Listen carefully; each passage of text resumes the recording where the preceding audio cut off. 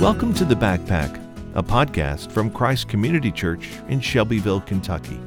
On The Backpack, we want to prepare you for the journey outside, where following Jesus meets real life.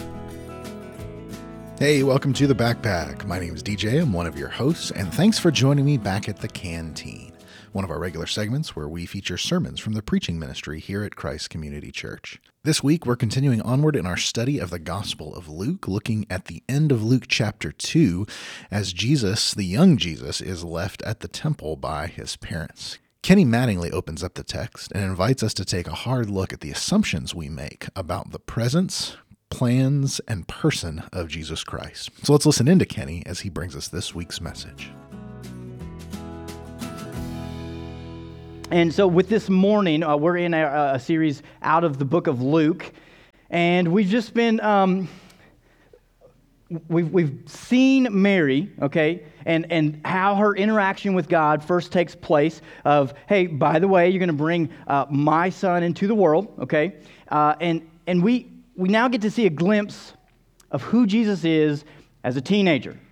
Okay, it's awesome, but a few disclaimers. Parents, as you hear how Jesus talks to, his parents, don't nudge your kids, okay? And kids, don't be like, did you hear how Jesus talked to his parents? I'm going to lay the smack down when I get home, because listen, I can't stop your parents from grounding you. Like, it's a real thing. But this morning, I wanted to ask you a question to get us started, and to be honest, if you don't have a way of taking notes, the reason why I want to urge you to be a little bit more diligent in taking notes this morning is because there's a lot of questions that will be asked today, and you might not have the answer this morning. Okay, you might not have the answer right off the bat. You might. But I'm also going to push you towards meditation or wrestling with what the Holy Spirit brings to the surface of your heart this morning. So if you need a bulletin, I'm sure we can find you one. Or, hey, I don't care if you're on your phone. Just don't get distracted. I don't know. Put it on airplane mode, something like that. But the first question is this, and this is not one. I'll tell you when you really want to start writing them down. But the first question is this. Do you know what happens when you assume? Yeah, let me make sure that we know it's a rhetorical question, because I know some of us in the crowd are like, I know what happens when you assume, Kenny, and you're putting it together and you're saying inappropriate things. Not the place, okay? But I wrestled with that all week, okay? But let's look at the definition before we move forward. Assume, all right? To assume something, it's coming. There we go. Assume something is to suppose to be the case without proof, or take or begin to have power or responsibility. So when you assume something, you're operating that you already have the truth. Now, in some cases, you might have the truth, but you don't even know what it is, right? You grasp it. I always parallel it with the internet. I've Googled a lot this week things, okay? And so I want to clear up an assumption that I had about ducks. You guys ready? And some of you, if you're a veterinarian, don't answer this, okay? I was flabbergasted. So ducks, I was like, they just stay warm all the time because of feathers, right? We get down coats and we're warm. It's logical. But the reality is this. Someone assumed at some point and asked the question on Google, and they said, how do ducks stay warm during the winter? Or how do they not freeze when they're on the water, right? This is why. Kenny's assumption was wrong. But ducks don't freeze in the water because of a counter-current blood exchange that takes place. Okay, these birds have a counter-current heat exchange system between their arteries and their veins and their legs. And so as the blood starts to flow down, it passes the other warm blood that's moving from their heart back down to their feet. So they're just these little warm engines all the time. It's crazy. And here I was assuming that ducks just stayed warm because of feathers, because we stay warm because of their feathers. I was quite wrong. So here's some other assumptions or truths, okay? And so I want you to play along. I was going to say, if you think it's true, run to the left side of the room, and if you think it's false, run to the right. But half of you guys wouldn't participate, and we're not at edge. So raise your hand. Yeah. Listen, you two, if you want to run back and forth, go for it. If you think this is true, I want you to raise your hand. Bagpipes are Scottish. If you think this is true, got some hands up. Sorry, Braveheart fans, they were prevalent in the Middle East centuries before Western Europe. Okay, the next question. If you've ever heard, don't eat and swim because it gives you cramps, right? Anybody, that's an assumption or truth? You think it's truth? Listen, parents, I'm sorry if I'm like unraveling how you get your kids to do stuff. This doesn't increase the risk of cramps. Alcoholic beverages, they do. But a full stomach will make you short of breath. So there you go. We just made some stuff up because we felt like maybe it was half truth. Salty water boils more quickly. Yeah? You think salty water? No questions. No questions. Adding a sprinkle of salt makes no difference. It actually can make the boiling process take longer. Okay? Oil stops stuck pasta. So all you cookers in the room, when you're cooking pasta and you drop some oil in there so that the pasta doesn't stick, do you think that's a true thing? Okay, so we got some non-chefs out here and some regular chefs. So this is actually not true either, and it just makes it more greasy. Stirring the pot makes it not stick, okay? Like if you're Martha Stewart out here and you want to fight me in the parking lot, I'm sorry, it's the internet, not me. Here's a good one. The Great Wall of China is visible from space. If you think that's true, think this is true? This was also an assumption. It's not visible from space. No single human structure is visible from orbit, but you can see city lights. So the thing with this, right? If you're in low orbit, you can't even really see it unless you have a powerful magnifying glass? Telescope. That's what those are called. Yeah, I assumed. You got big pockets. I don't know. Only 10% of the brain is used. I've heard this before. I found it to be true. Only 10% of your brain is... Not for me. Don't laugh. Okay. The portion of the brain firing at any one time is a task-dependent thing. But ultimately, every region of your brain is functioning almost all day long. Okay? So the whole 10% thing, it's not real. Just throw it out the window. That there were 3 wise men. Did you ever have that assumption? Blake cleared that up. But nowhere in the Bible does it specify that there were 3. And then lastly, left and right brain. That you believe that you only function in those manners in different capacities, right? There's no solid division between the talents of each hemisphere. The left brain can learn right brain skills and vice versa. Did you know that? I didn't. I just assumed that I was wrong and my wife was right, and there we go. Now, I don't know if she's in here, so I might be safe. We're good for now. No one repeat that. See, here's the thing, though. When we assume, we operate as if we have the truth. So our life operates sometimes off of assumptions. And that's a dangerous thing, but really, what does it show about us? Well, we remain in control, right? It's easy to assume because, well, then I'm right, no matter what. Our plans can't be messed up if I just don't ask. I can leave someone out of a hangout with friends because I assumed they would be busy, but in reality, I just didn't want them around. I assumed no one would miss, fill in the blank at work, so I just took it home. I assumed my wife would take care of the kitchen after dinner because really, I don't want to have to clean up the mess. I might be speaking from this week, I don't know. I assumed someone else would help with fill in the blank, but really, I just didn't feel like it.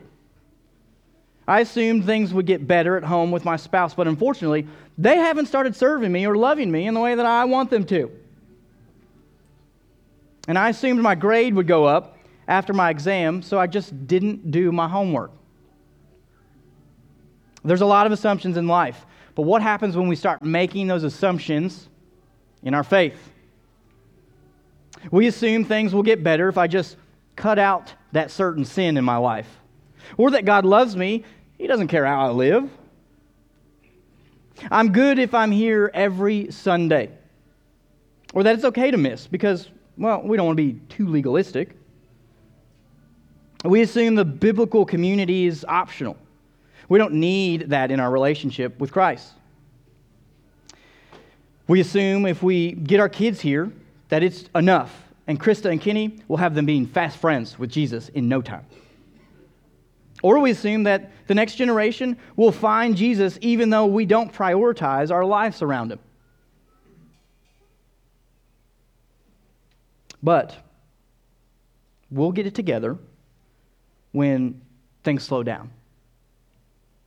We'll get it together when the sports season stops. I'll finally meet the one, and then I'll prioritize Jesus. Or I'll get the raise for working harder, and then I can really concentrate on my relationship with Christ.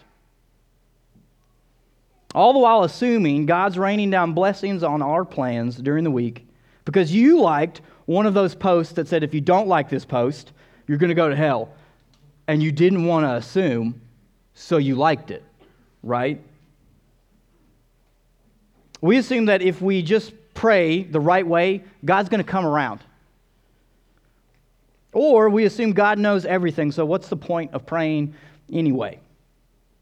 We assume that we don't have enough time for more of His Word, or to add another thing to the schedule this week to be at. Or every time the doors of the church open, I'm here. But not once this week has the gospel been on your lips. See, when we assume the presence and the plan and person of Christ, we're saying, follow me. And what does that look like? Well, I want to read our text together. If you want to stand with me as we read this text together, and then we're going to dive in and look at where these things take place as we read about Jesus, Mary, and Joseph. Quickly, I'll give you the understanding that they are coming back into town, if you will, to celebrate the Passover. There were 3 big festivals that the Jews would celebrate, and the Passover was the one that they tried to make sure they were at. You grasping that? It was really hard, but they were like, hey, we're going to make it happen. So, Luke chapter 2, verse 39 starting, and in verse 52, if you'd like to follow along with me. This is what it says. When they had completed everything according to the law of the Lord, they returned to Galilee, to their own town of Nazareth. The boy grew up and became strong, filled with wisdom, and God's grace was on him. Every year his parents traveled to Jerusalem for the Passover festival. When he was 12 years old, they went up according to the custom of the festival. After those days were over, as they were returning, the boy Jesus stayed behind in Jerusalem. But his parents did not know it. Important word here. Assuming he was in the traveling party, they went a day's journey. Then they began looking for him among their relatives and friends. When they did not find him, they returned to Jerusalem to search for him. After 3 days, they found him in the temple, sitting among the teachers, listening to them and asking them questions. And all those who heard him were astounded at his understanding and his presence. When his parents saw him, they were astonished. And his mother said to him, "Son, why have you treated us like this? Your father and I have been anxiously searching for you." Verse 49, "Why were you searching for me?" he asked them. "Didn't you know that it was necessary for me to be in my Father's house?" But they did not understand what he said to them. Then he went down with them and came to Nazareth and was obedient to them. His mother kept all these things in her heart. And Jesus increased in wisdom and stature and in favor with God and with people. Father, as we dive into your word this morning, let your will be preached. Let your words be preached. Spirit, you are the great convictor. You draw out of us truths that we have believed as we confess faith in Jesus, and yet our following doesn't look like that. And so I pray, Father, that this morning, as we look at the life of Jesus and we look at the patterns found in his living and who he was, that we begin to allow you to soften our hearts, to take a look at our lives and see just how we can take a next step following closer and closer to Jesus this week. And it's in your Son's name we pray. Amen. You guys can be seated. So if you're a worried parent, let's just go ahead and clear the air, right? Mary and Joseph lost Jesus for 3 days. Okay, so if you're a parent in the room, take all that weight off your shoulder. You're doing all right. But we see the impact that assuming has right off the bat. And so here's one of the first questions as we start to navigate through the text that I want you to write down. Because again, I can't look at your individual life and answer this question for you. But the first question is this. Where are you assuming the presence, the plan, or the purpose of Jesus? Where are you telling him to follow you? Okay, that's the first question I want you to begin wrestling with as we look at how Mary and Joseph did those three things.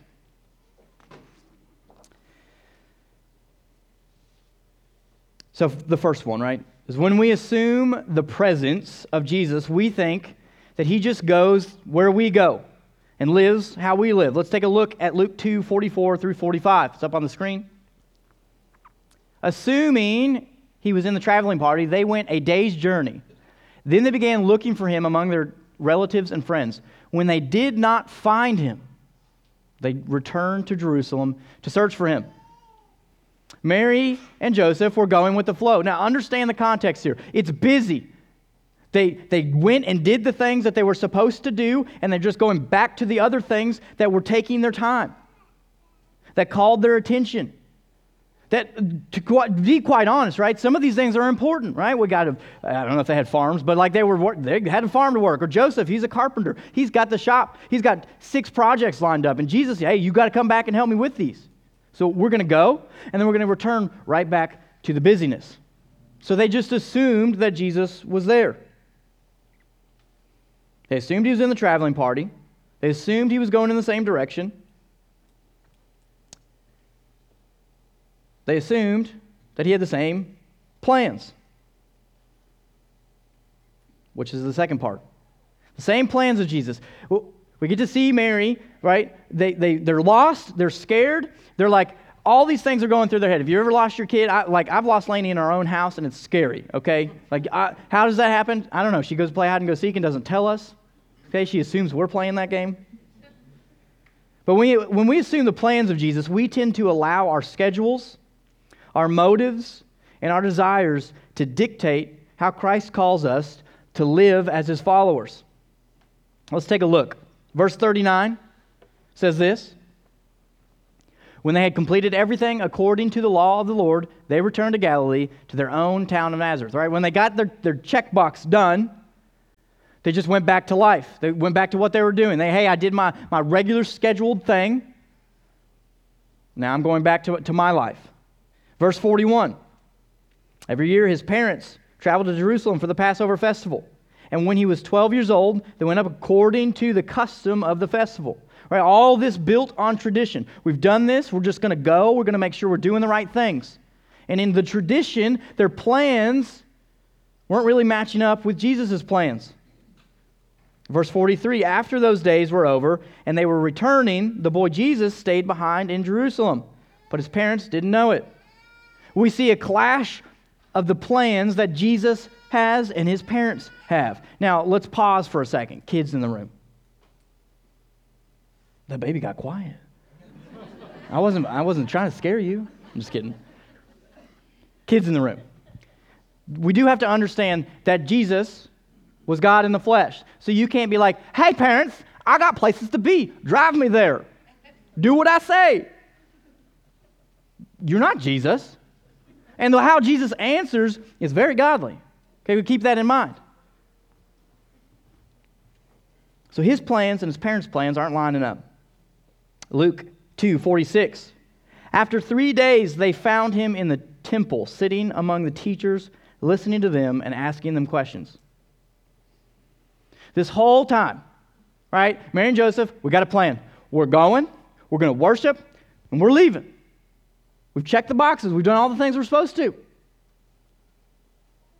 And Jesus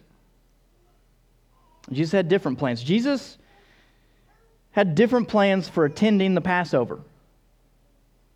It wasn't just to show up and check the boxes and leave. He was sitting and soaking up and listening to the things about his Father.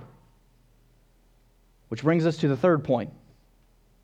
When we assume the person of Jesus, we either forget that he was God incarnate and resolved to him, maybe perhaps a super nice, awesome, friendly, loving human who struggled in all the ways we do,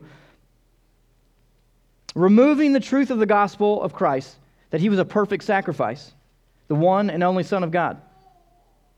That's one assumption that we have if we look at Christ as just a human. But on the other side of that, we solely look at him as God, this relationally unattainable, perfect being, causing us to feel a distance from him, leaving the very gap that he wishes to close between you and him through his Son, Jesus Christ.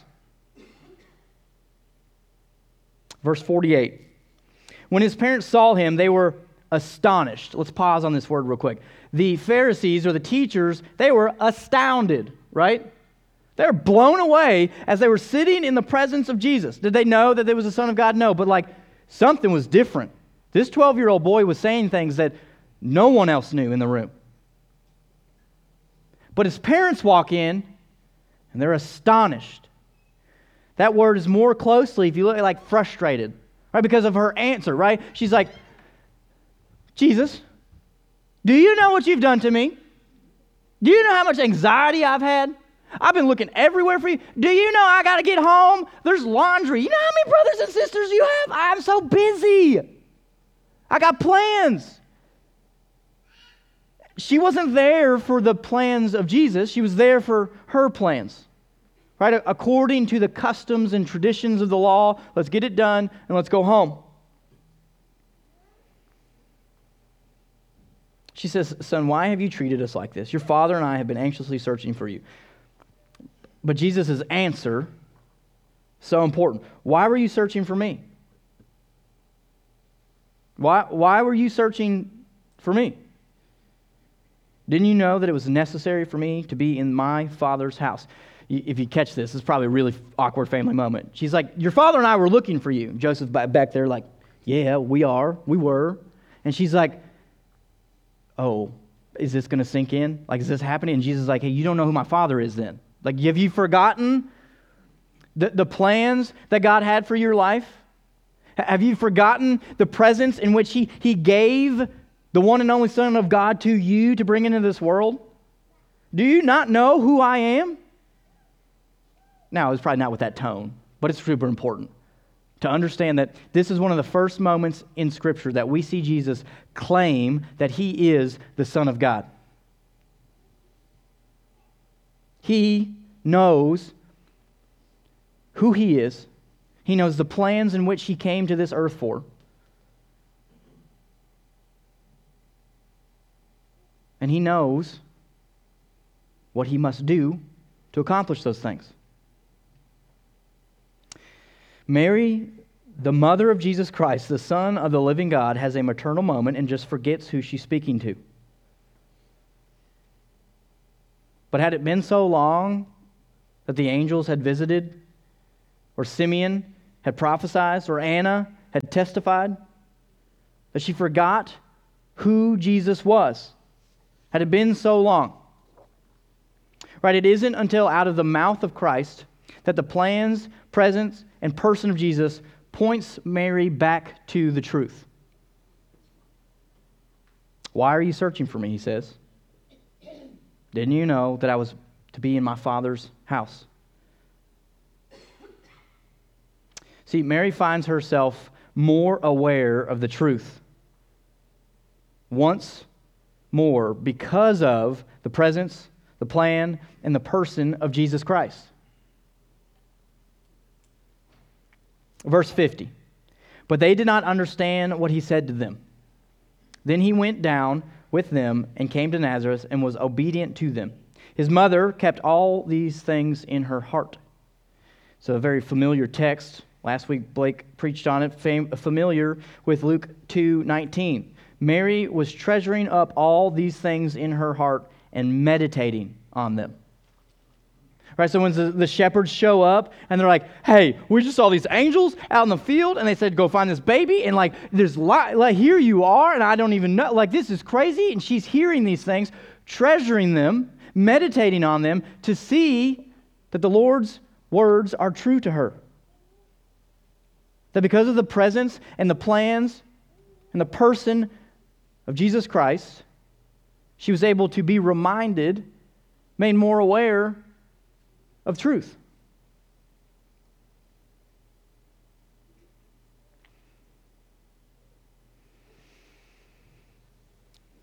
Mary's reminded through the presence of the Son that the Father is working. It is in seeking Christ she finds peace. They're scattered. Like they've lost their son. Where is he at? I don't know where he's at. We're anxious. We're scared. The world's big. We're just these country folk out of the middle of nowhere that we've come into town just to do our thing and go home. It is in seeking Christ that we may see the Father working. It is in seeking Christ that we may find peace. It is in seeking His presence that you and I can find rest. It's in seeking His plans that you and I can find direction. And it's in seeking His person that we find the Father. Now, if you're sitting in your seats and you're like, yeah, well, I get it, but I don't feel like I'm distant. I don't feel like, I follow God's plan pretty well.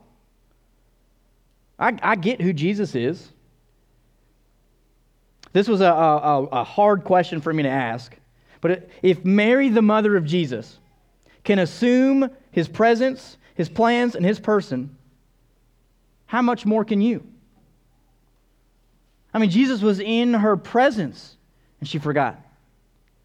So how much more can you and I forget the plans, the presence, and the person of Jesus? Well, this is where we start to get some of those questions that I said that we would wrestle with. Because this is the part of the sermon, like, we're moving into more of an application for us. Like, what does it look like for me to hear these things? Maybe to even wrestle as I'm hearing these things and the Holy Spirit's cultivating in me, like, hey, this is where you haven't been present. This is where you haven't been following me. What do we do with those things? You don't know who God is? There's a place to start. He's inviting us to know Him more fully. So what do we do with that? We start asking questions, and as Mary did, we meditate on them.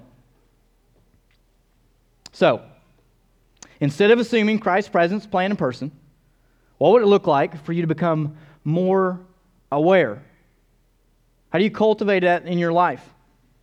See, we see that Mary becomes more aware by seeing where Jesus is, what He's doing, and who He says He is. Luke 2:50 and 51. But they did not understand what He had said to them. Then He went down with them and came to Nazareth and was obedient to them. His mother kept all these things in her heart. This wasn't a like, oh, Jesus, that's so sweet. This is a core memory now, and I'll remember it until I'm 70 years old and you got your own kids, right? Like, this is not one of those moments. Mary meditates on these things, on these truths. She dwells on them. She wrestled with her own thoughts and became more aware. This wasn't like I just think a minute or a moment. You see this many times in her life where she continues to cherish these things in her heart, to remember, to be reminded, and to wrestle with. She thought she knew it all. And in a span of 3 days, God challenged that. So let's practice together. We ask this question: where are you assuming the presence, plan, or purpose of Jesus, right? And as you've seen it play out in the parents' life of Jesus, how does it play out in your own life? Where are you telling Jesus to follow you? For some in the room, you've perhaps assumed His presence, that your schedule is your own. Jesus doesn't require that of me. Kenny, I believe. Isn't that enough? Of course it is. But, like Mary and Joseph, the busy world will grab your attention in every way possible. If you aren't cultivating a constant reminder in your daily life, it becomes far too easy for faith to become an afterthought, to perceive that the presence of Jesus is with me. For others in the room, maybe you've been assuming the plans of Jesus. Participation isn't necessary. Yet Christ commands all his followers from Matthew 28:19 through 20. Therefore, go and make disciples of all nations, baptizing them in the name of the Father, the Son, and the Holy Spirit, teaching them to observe everything that I have commanded you. And remember, I am with you always to the end of the age. This is where I get to take a little side note, side sermon, but quickly addressing maybe some of the tensions. But the reality is this: parents, we teach our kids with what we prioritize and how we prioritize it. Mary and Joseph, they were doing the things that they were supposed to do. God commanded it in Exodus, and they were still doing it. We're going to the festival. We're doing our thing. What's wrong with that?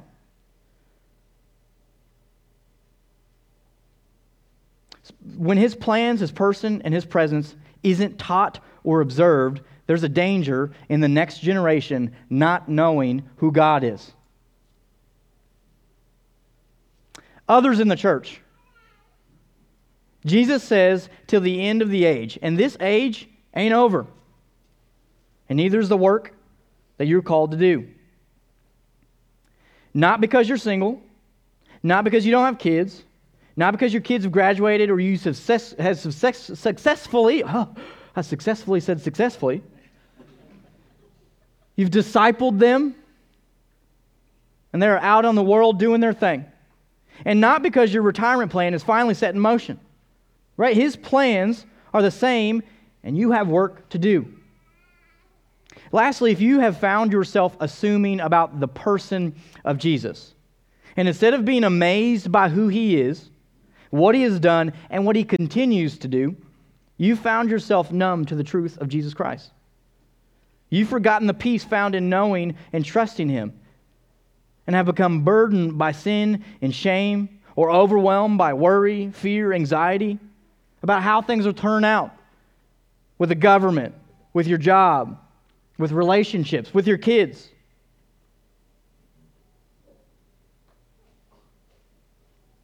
When you found yourself assuming about Jesus in one of these ways, all of these ways, what do?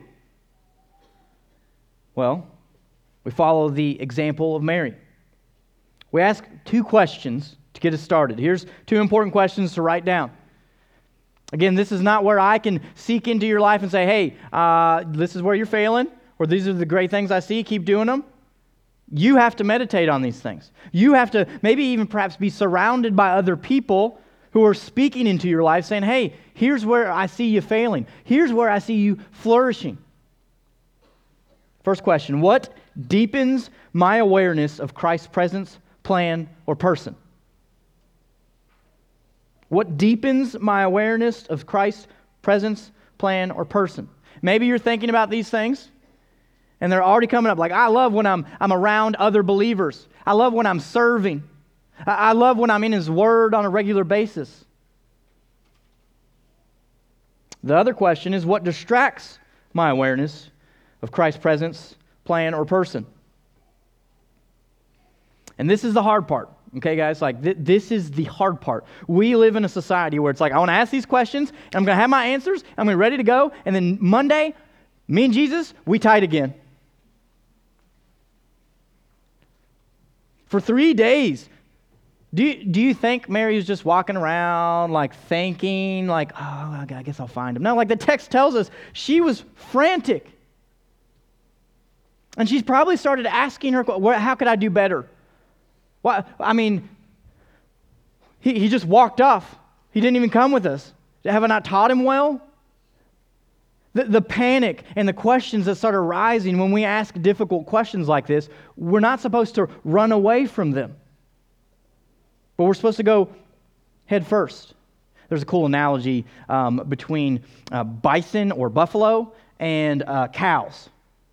They have this, I don't know what it is, and someone can tell me what it is one day, but they have this sixth sense about big storms coming. Right? So for us, we maybe not, if you're old, you feel it in your knees or something, I don't know. But if you look off into the distance, you see this big rain cloud coming, and maybe even the rain's already fallen, you know a storm's coming. They just know it.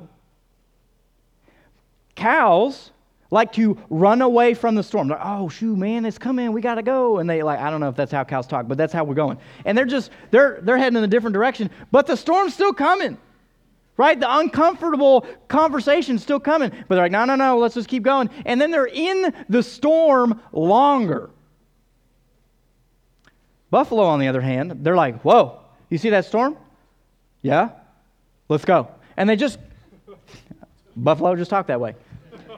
But they just went. They go towards the storm, and by the time the storm has passed over them, they've been in it less time than the cows are. It is uncomfortable to wrestle through questions that show us about our perception of who Jesus is. It is uncomfortable. Our faith has not called us to be comfortable, but uncomfortable. Always asking questions so that we may grow in Christ. Now, out in the world, it's going to tell you different. And you like these questions, you're like, oh, well, the world tells me I just need to do these 3 things and my life will be better. But there's still something missing. So wrestle with these 2 questions this week. Wrestle with these 2 questions on a regular basis. So this isn't just a practice for the week. This is something that you can routinely do in your faith. Because Mary and Joseph, who lived in the same house as Jesus, who were visited by angels, who were visited by shepherds, who were told by prophets that this Son of God is going to be born to you, and you're going to raise him, and he's going to change the world, forgot who Jesus was. So you have to continually ask these questions. Now, as I was brainstorming with Daniel Bright this week, there's the confirmation of like, oh, hey, this is where I grow really well and I flourish and I'm aware of God's presence in my life or his plans or who he is. And that's great, okay? Like if you sat here and you got that filled out and you're like, that was easy, Kenny. This is clear. That's great. But here's 2 hard questions to continue digging deeper. If I know what helps me to pay attention to God, how often do I actually seek to engage those activities or practices? And if I recognize what hinders my awareness of God, what can I do to reduce or remove those hindrances? We can talk all Sunday morning about the things that get in our way, the things that draw us away from the presence of Christ or the understanding or the truth of who Jesus Christ is. But until we take next steps, until we do what Mary did and go, oh, I need to think about this again. I need to allow God to reorient my faith so that I see him more clearly in my life. Not just because I have a better relationship with him, but then I'm going to follow him better. So you ask those 2 questions because confirmation comes through doing. We can write all these things down, but until you start to do them, you can assume. And you can stay right where you're at, or you can allow God to call you closer. Because here's the truth. Christ's presence, his purpose, and his plan always point us to the truth. Look, don't miss that. Christ's purpose, his presence, and his plan always points us to the truth. The world is going to tell you what a good life looks like, but God's plan is different. Just like Blake said last week, there's so many versions of Jesus, right? Does Jesus care about social justice? Absolutely, but that is not why he came. But the world's going to tell you, like, hey, like that part of Jesus, but leave everything else out. We can't pretend that we won't be influenced by the outside world.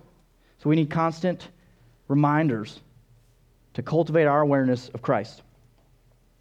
See, Christ community, imagine with me for a moment, if we, the body, started asking these questions together on a regular basis. If we chose to allow the Lord to regularly challenge our assumptions, our lukewarm faith would be scarce. If we constantly bring our assumptions to the Lord about our lives, our missions, our vision, we become a church where God uses us in a way that impacts our community for the gospel. If we constantly allow the Lord to define His presence, His plans, and His person, we become and remain a place of truth and where truth can be found. People of all ages, all stripes of life, coming to know the truth, giving their lives to Christ. Church, we would celebrate baptisms with a whole new outlook and understanding that when someone enters those waters, they are crossing over from death to life. So how do we respond? There's two ways that we typically respond on Sunday mornings here at Christ Community. The band's going to come back up and lead us in continued worship. And during worship, we do this thing called communion. And communion is a reminder of Jesus' plans, of Jesus' person, and of Jesus' presence with us now. So before you get in line to go to communion, maybe dwell on those questions. Maybe allow yourself to be softened and see what the Lord says before you go take communion. For others, maybe you just don't know who God is. You don't know His plan. You didn't know about Jesus in the presence of the God of the universe who wanted a relationship with you so badly, He sent His one and only Son to die on the cross for your sins and then to restore you back into a presence with Him. Blake and Katie, Kenny will be in the back. Blake's leading us in communion, and his wife as well, and it's just this constant reminder that when we go, we're submitting to the Lord's plans, His presence, and His person. And so maybe you need to talk with us this morning. Maybe you're carrying around sin. You don't know what to do with it. Well, I'd start wrestling with those questions, but we're back there to walk with you.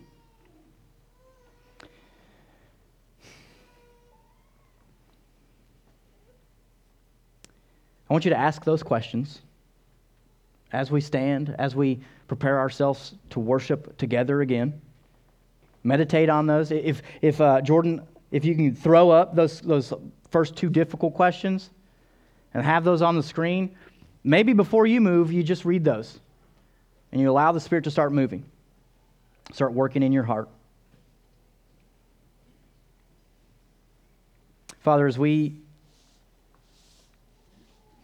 break our plans this week and arrive here on a Sunday morning, maybe after a long week, a busy week, a tough week, may we see that your plans are greater. Father, maybe this week we have just seen you as a task. We've seen you as this unreachable person, but as long as I feel like I'm doing somewhat good, I guess I'm all right. But you've invited us not to assume about our faith, but to have an assurance of the truth of Jesus Christ. As we stand and sing, Father, I pray for your Spirit to move. I pray for your Spirit to speak in ways that I've failed, so that we may dwell on who you are, on what plans you have for our life, and how you want us to carry those out. It's in your Son's name we pray. Amen. Hey, DJ again. Thanks for joining us at the Canteen and listening to this week's message. We hope it was helpful to you and that you're encouraged and challenged as we set out this week to walk the walk of faith together, joining Jesus in going outside. If you're a part of Christ Community, hey, let's lean into this. Let's not let this just be an academic exercise, but let's apply what we've heard today. How can you be applying this truth in your life this week? If you're not part of the Christ Community family, we're glad that you joined us, glad that you found us, and we hope that this message was helpful to you as well. One encouragement we would give you, if you're not part of a local church, please don't use these resources as a substitute for that. It is a pale imitation of the real thing as we live in community with one another. So if you're in the Shelbyville area, we'd love to have you come out and join us. But wherever you are, find a local church, get plugged in, and experience Christian community as it was meant to be, and continue to use these resources to supplement that journey, but please don't replace it. Thanks for joining us this week. Grab your backpack, and I will see you on the trail.